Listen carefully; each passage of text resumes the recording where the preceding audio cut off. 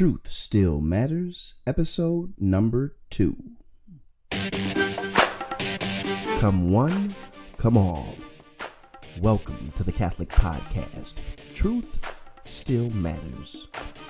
The human person is made for truth. Despite this dictatorship of relativism we breathe every day. This podcast exists in the stream of the new evangelization championed by Pope John Paul the Great and continue with Pope Emeritus Benedict XVI and Pope Francis. We will have the opportunity to learn and reflect on the timeless truths revealed by God and deposited in the Catholic Church. If you're looking for apologetics or theology that can be applied to your life right now, you've found a new home. Stop drowning in the world of opinion and embrace yourselves, for truth still matters. I'm back, and you're back, and guess what? Truth still matters. I want to thank you. I'm so excited for the second installment of Truth Still Matters. The first episode was well received. I want to thank you for your feedback. It was very helpful. And I just want to encourage you to spread the word about this new Catholic podcast or vodcast or vidcast or whatever they're calling it these days. Some kind of show. But I'm excited, and I hope you're excited that we get a chance to spend this time together through this new media. And the motive is just to dive into the love of God and to respond to the call that he's given us. You've got a call on your life. I've got a call on my life. And let's respond that we might be partakers in the divine life, to live on a level that's unheard of just on human strength alone. But by God's grace, we are called to do the impossible. And I'm excited that I get to walk with you along this journey. I want to encourage you to leave an iTunes review or just a review, or not just a review, but an important review on my website, hubertsanders.com. Let's get this word out, because this is a part of the new evangelization, that old gospel truth, but animated in our own personal lives and delivered with new rigor and vigor and just an excitement of what the Lord has for us. And so I'm going to pray for you. I'm going to ask for your continued prayers on this endeavor. Not tonight's. You may not be watching it tonight. You may be watching it in the morning. I don't know. But this moment's message is about compassion. Our God is compassionate. Are we deserving of that compassion? Absolutely not. If you're anything like me, you constantly spit in God's face by your actions. And I do with my actions, and I have to repent daily. But he continues to be compassionate. And I'm excited and so encouraged by the compassion of God. I mean, without his compassion, there would be no hope, because we are constantly stepping in it. We're constantly tripping over our own selves. We are constantly getting in the way of his plans. But his compassion is what sustains us. It's what gives us the courage to keep on keeping on, even in the midst of the thoughts or the reality of, I'm not worthy. Yes, none of us are worthy. But if we let that get in our way, we wouldn't do anything, would we? God died for us when we were yet sinners. And so let's take that as our foundation and rock. And let's be about the business of spreading the kingdom. Compassion. Moved with compassion. I want to start off by simply looking at the term. I did a little research on the term, and this is what I found out. That compassion, in the Hebrew text, the English word compassion is used to translate 9 different words in the Hebrew. The English word compassion is used to translate 5 different Greek words. And the meanings range from to have pity, to comfort, to sympathize, to have mercy, to spare, to be compassionate. What are some ideas that come to your mind when you think of compassion? Do you think of that auntie, that grandmother, that granddad, that spouse, that classmate that is constantly looking out for your better half? What are some ideas that come to your mind? Compassion. Well, I'm here to say that the Lord that we serve, the Blessed Trinity, the Father, Son, and Holy Spirit, is a God of compassion. Yes, indeed. And compassion has many different meanings. In St. Paul's letter to the Corinthians, it says, "Blessed be the God and Father of our Lord Jesus Christ, the Father of compassion, the God of all encouragement." We don't serve a Lord that is out to get us. We don't serve a God that is out to simply list a bunch of rules and regulations. But everything that God communicates to us has an underpinning of compassion, of true love. True love. Now, when we speak on practically being compassionate in this world, we're talking about the ability to rise above self-centeredness and to be focused on the other.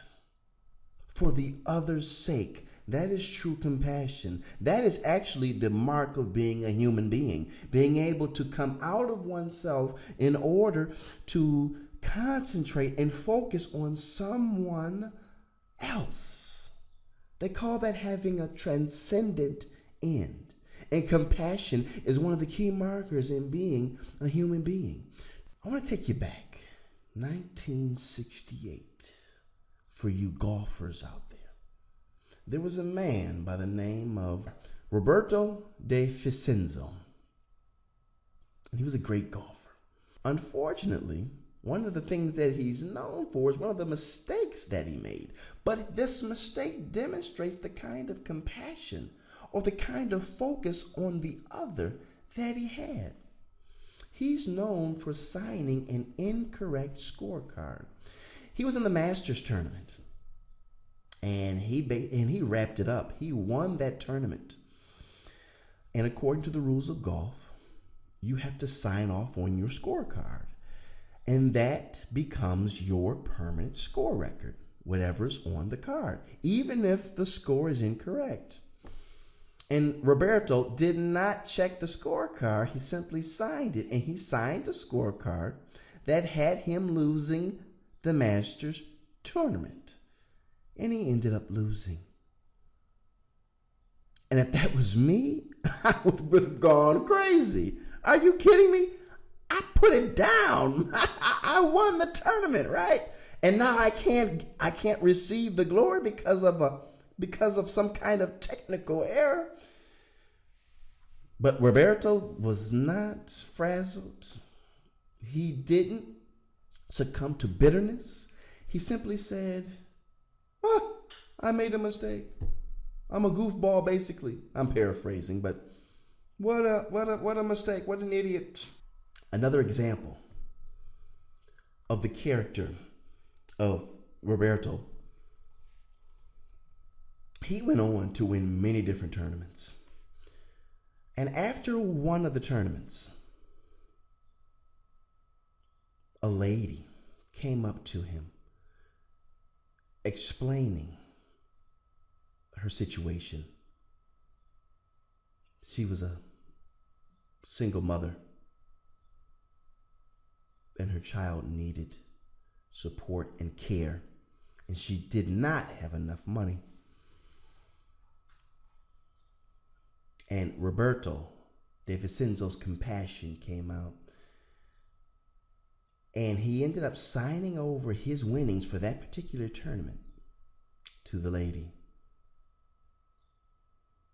Now, a while later, he comes to find out that the woman had bamboozled him, tricked him. And when he found out that the woman tricked him out of his earnings, do you know what his response was? You mean to tell me that there is no sick child? And the reporter said, yes, there was no sick child. You simply were tricked. You were hustled for your money. And he rejoiced. He said, that's the happiest news that I've heard all day. Now, he wasn't happy that he lost his money. He was happy that there was no sick child. Isn't that amazing? Compassion, having concern for someone else. When you look at the Latin etymology of this word, passion means to suffer. Okay, remember Mel Gibson's movie of The Passion of the Christ? Passion means to suffer. And when you look at the prefix here, co or cum means with. Compassion literally means to suffer with. To suffer with. Now we know that compassion has a broad range of meanings. To have mercy, to have pity. But in this sense, we need to take a second look. Is it possible for God to suffer in his divine nature? Well, no. We know that God is perfect, which means he needs nothing. He loses nothing. He's perfect in and of himself. And so compassion in the strict sense of to suffer with would be impossible for God until the fullness of time. St. Paul describes the fullness of time as when the Father sends the Son. The technical term for this is the incarnation, when the eternal Word takes on flesh so that you and I can have a relationship. When Jesus takes on human nature, he doesn't do it to gain anything. He does it so that we gain. And what do we gain? We gain an insight into the real compassion of God, because it's in the human nature that God can suffer in this strict meaning of the term. Compassionate, to suffer with. God can now truly suffer in his human nature. And that is why the incarnation is at the center of Christianity. God has literally tabernacled among us. He's taken up his dwelling place that we might draw unto him and follow him, and not just follow him from behind, but open up our lives that he might enter into us, so that it's no longer I that live, it is no longer you that live, but Christ that lives within us. This is the God of compassion that we serve. Don't you get excited by just reflecting on the compassion of God, on the love of God, on the mercy that is shown to us in Christ Jesus. The fullness of God's compassion is delivered to us in Christ, because it is in him that he suffers. And he doesn't suffer for suffering's sake. He suffers that death might be conquered, because he doesn't stay dead. He rises to new life. This is the God of compassion. Saint Leo the Great, he had a letter, a tome that he wrote to Flavius. And he said this, and this was in the context of the incarnation. He says, "For just as God is not changed by his compassion, so man is not destroyed by his dignity. For each nature does what is proper to it with the mutual participation of the other." Now, on the surface, this doesn't seem to make any sense. What does this mean? For just as God is not changed by his compassion. But see, the strict meaning of compassion is being fleshed out here. Remember, compassion means to suffer. Now, St. Leo the Great is saying, for God is not changed by his compassion, which means what? This is in the context of St. Leo talking about the two natures of Christ. And he's saying that God is not changed by the human nature. The human nature is assumed. He's not changed by the human nature, i.e., he's not changed by his compassion, because it's in his human nature that God is truly able to be compassionate in the sense of being able to suffer, to enter into someone's situation, to hold their hand through it, to comfort them, to take on some of the burden. And God didn't just take on some of the burden, he took all of it on. That's the humility of God. That's the love of God that he has for us. He is compassionate. And when we talk about compassion, we no longer should think about the normal things or the normal ideas that come to mind when we think of compassion. We think of being soft. That is the furthest thing that should be the furthest thing from our minds, being soft. To be compassionate literally means to suffer with. To suffer with. And we know that the fullness of God's compassion is revealed in Christ, in the Paschal mystery. Now that's a big word, but it's not really. You know the meaning. You do. Let's take a look at the scripture. Paul tells us in 1 Corinthians, cleanse out the old leaven, that you may be a new lump, as you really are unleavened. For Christ, our Paschal lamb, has been sacrificed. The Paschal lamb, what is that talking about? The Passover lamb. Paschal, or the Paschal, is the Greek for Passover. And Passover is the culminating event in the Old Testament scriptures, the Passover, where God delivered the Israelites out of Egyptian slavery through the Passover. And we know that Jesus in the New Testament is the Passover lamb, St. Paul tells us. And he delivers us from slavery, not physical slavery, but the slavery due to sin.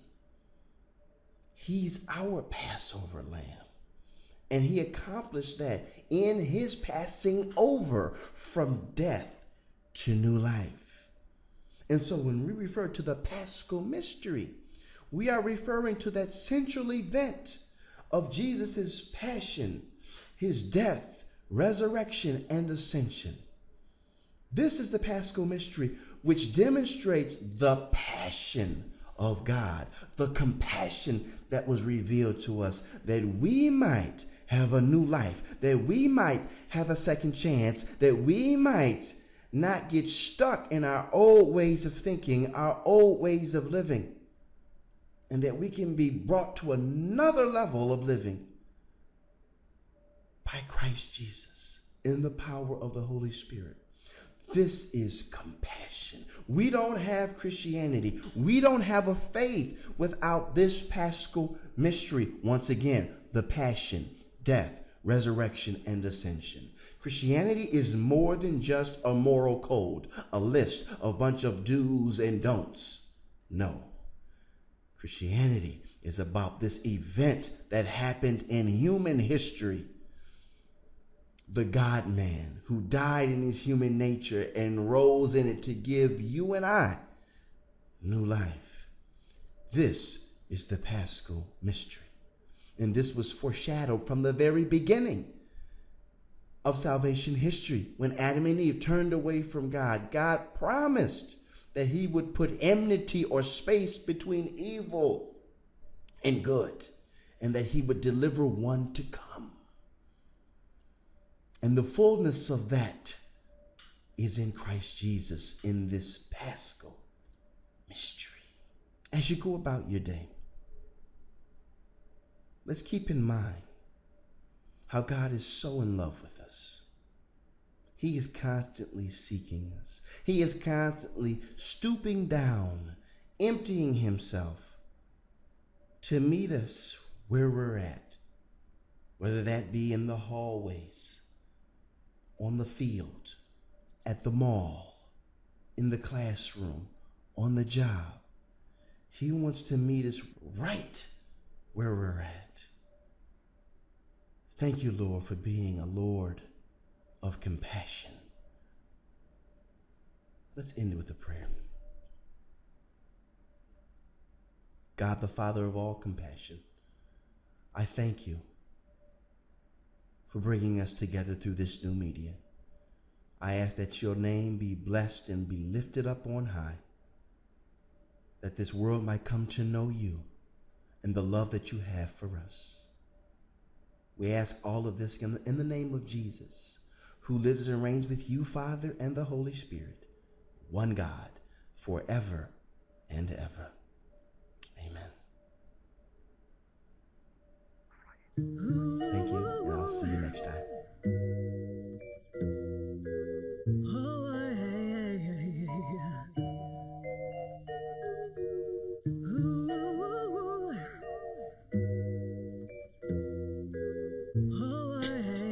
Yo, Lord, you have my heart, but I struggle just to bring it. I'm sinning to the point where I'm losing my conviction, daydreaming over the time I committed my whole being to creator, but creation is all that I'm seeing. I'm lost while repentance seems like a foreign term. Fantasies about the Eucharist is all my heart yearns, my soul burns.